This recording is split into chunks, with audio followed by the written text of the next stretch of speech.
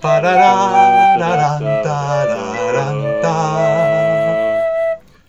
to the Narrow Pod Between Pages, where we read The Narrow Road Between Desires for the very first time, page by page. And this is page 111. Dismayed cries at the chill of it. They were, on consideration, not really similar to a crow's at all, though they could perhaps be slightly like a heron's. Emberly washed a bit, splashing and shivering. She ran a cake of soap between her hands, then soaped herself. She dunked her head and came up gasping. Wet, her curling hair clung to her, the color of ripe cherries.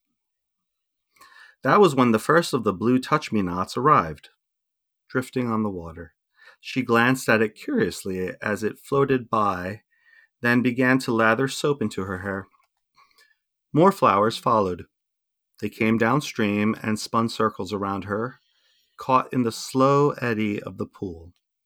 She looked at them, amazed, then sieved a handful from the water and brought them to her face, drawing a deep breath to smell them. She laughed delightedly and dunked under the surface. Coming up in the middle of the flowers, the water sluiced her pale skin, but the blossoms clung to her, tangling in her hair and pressing to her skin as if reluctant to let go. That was when Bass fell out of the tree. There was a brief, mad scrabbling of fingers against bark, a bit of a yelp. Then he hit the ground like a sack of suet. He lay on his back in the grass and let out a low, miserable groan. At the end of the page. I am Forever Vin. I'm Joy. And I'm Patrick. All right, we get the payoff from Bass putting all the flowers in the water a few pages ago.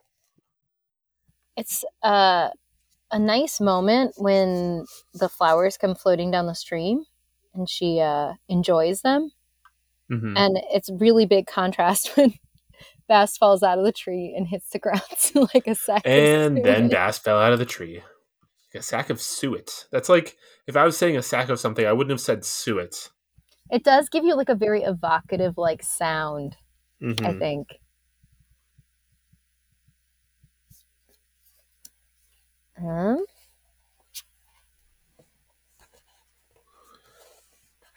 Did he call her a crow on the last page? No.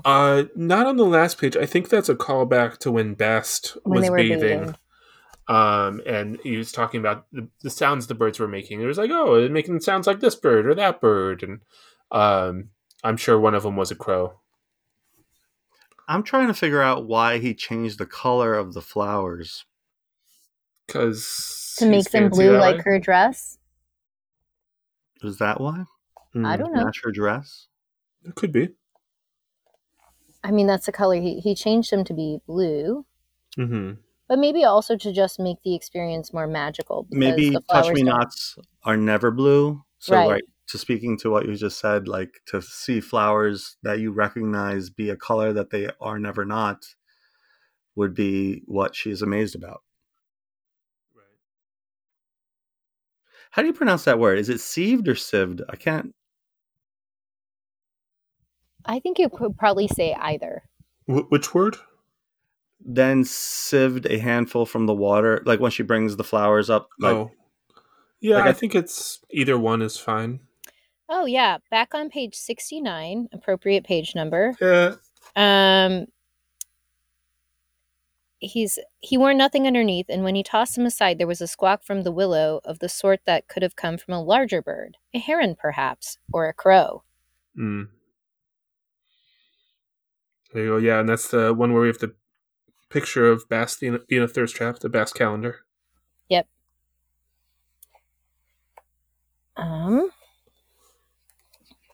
They tangle in her hair and press against her skin. So this is, it's the inverse of the Bass show that we had previously, where he was on, he was on display, and now. Well, yeah, except that he was aware that he was on display. Right. And if I remember in the in the lightning tree, it seemed like he was casting some sort of like spell on Emberly with it seemed to me at any rate that the flowers themselves were beguiling in some way, where she was like, I never necessarily had that impression. I just thought he was like, making an offering of beautiful flowers and a beautiful experience. Yeah, I think it's his intent to seduce her, but I don't think that he is doing that magically. You don't think so? Yeah. No, it seemed to me that way in the last book, or rather the last story. Mm-hmm. Perhaps it may be different this time around. Has anybody ever seen hair that's the color of ripe cherries that didn't come from like a really like box dye? Like, does that exist in nature? Yeah. I don't think so. I don't know. I don't know enough about hair to answer that, honestly. Yeah. Ask Jordana. She knows all things about gingers. Like, I talked to her about this because my neighbor, his son has the most beautiful red hair, and I was sending pictures to her about it, and she's like, yeah, but it's not really that red. And so maybe, but she would know. That's a question for her, let's say. She has opinions on red hair. Yeah, I mean, maybe you could have that sort of like maroonish color of like deeper cherries in real life. Anyway. If the sun catches it just at the right time.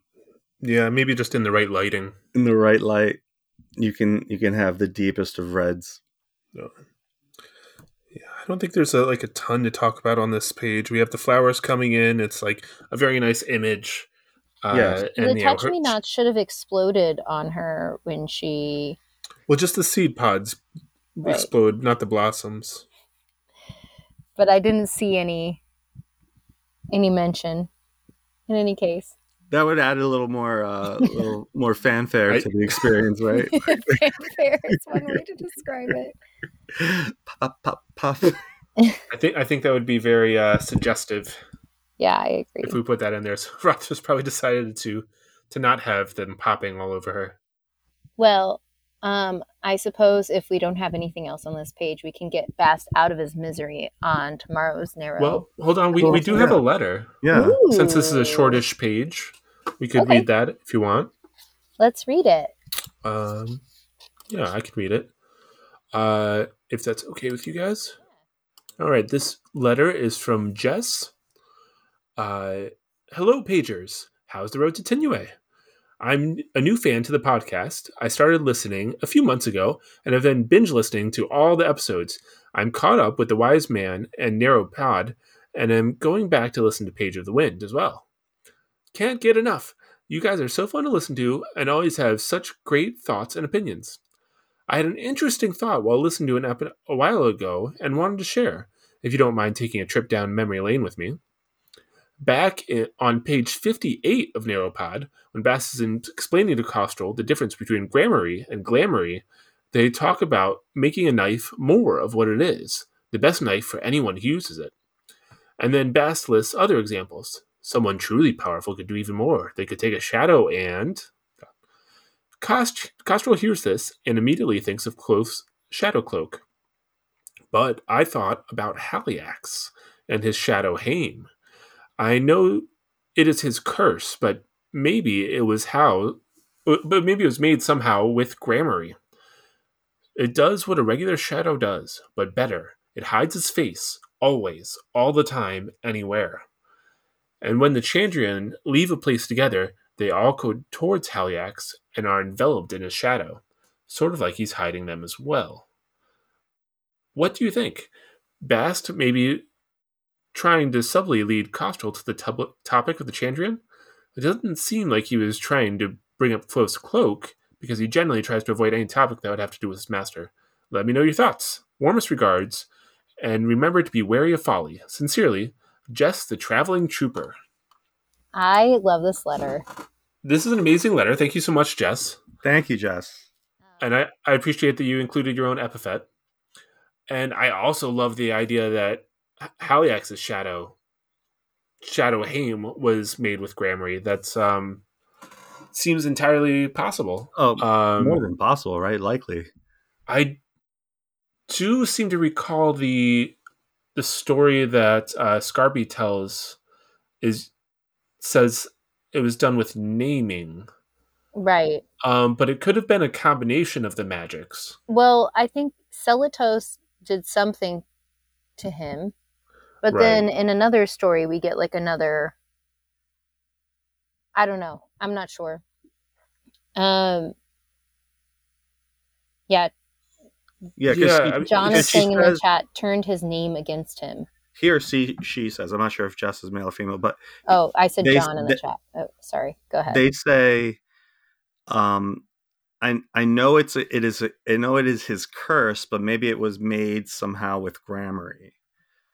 Mm-hmm. So, and it does what a regular shadow does, but better. It hides his face always, all the time, anywhere. Yeah.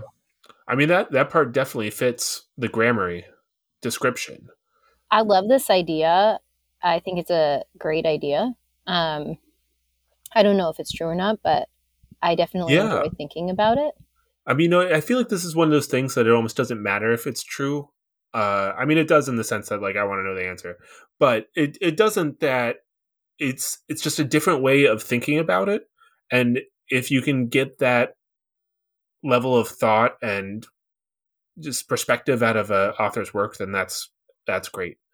We do know that Celatos is a master namer, and so it was probably at least partially naming, but I do like the idea that it could have been multiple magics used together, like similar to how later in that conversation they talk about how glamour and gramarye could be used together for a fuller effect.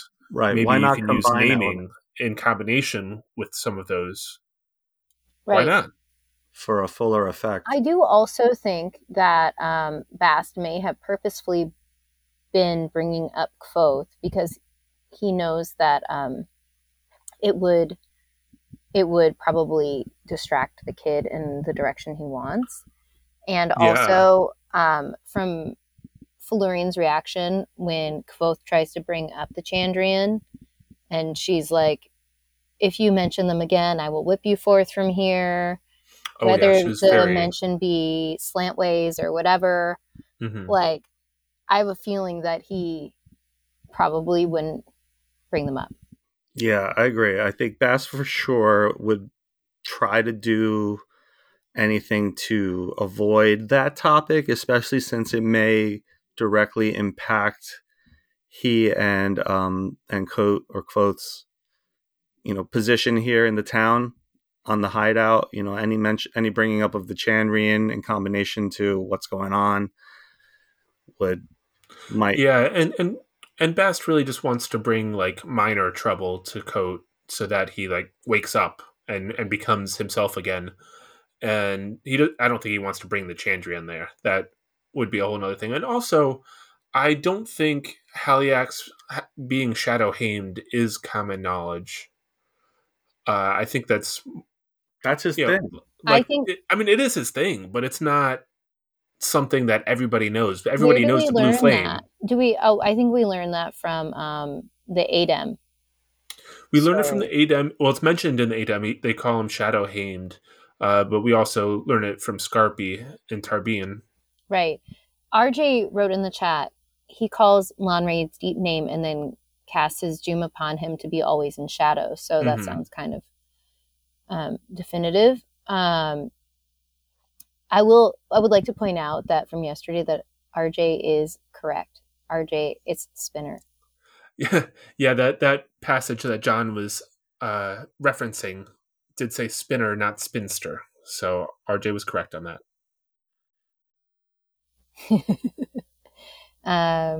Great letter. Thank you for writing us. That was such a great letter. We really, I mean, at least I personally really enjoyed that letter. And if you, listener, would love to send us a letter, you can do that by emailing us at narrowpodbetweenpages@gmail.com. If you would want to support the podcast, please subscribe at patreon.com/pageofthewind. If you want to send us a one-time gift, please send a few dollars to the ko-fi.com/pageofthewind. And you can also send us a review on Apple Podcasts or Spotify to help more people find the podcast. Thank you, and join us on tomorrow's Narrow Page. Narrow Page.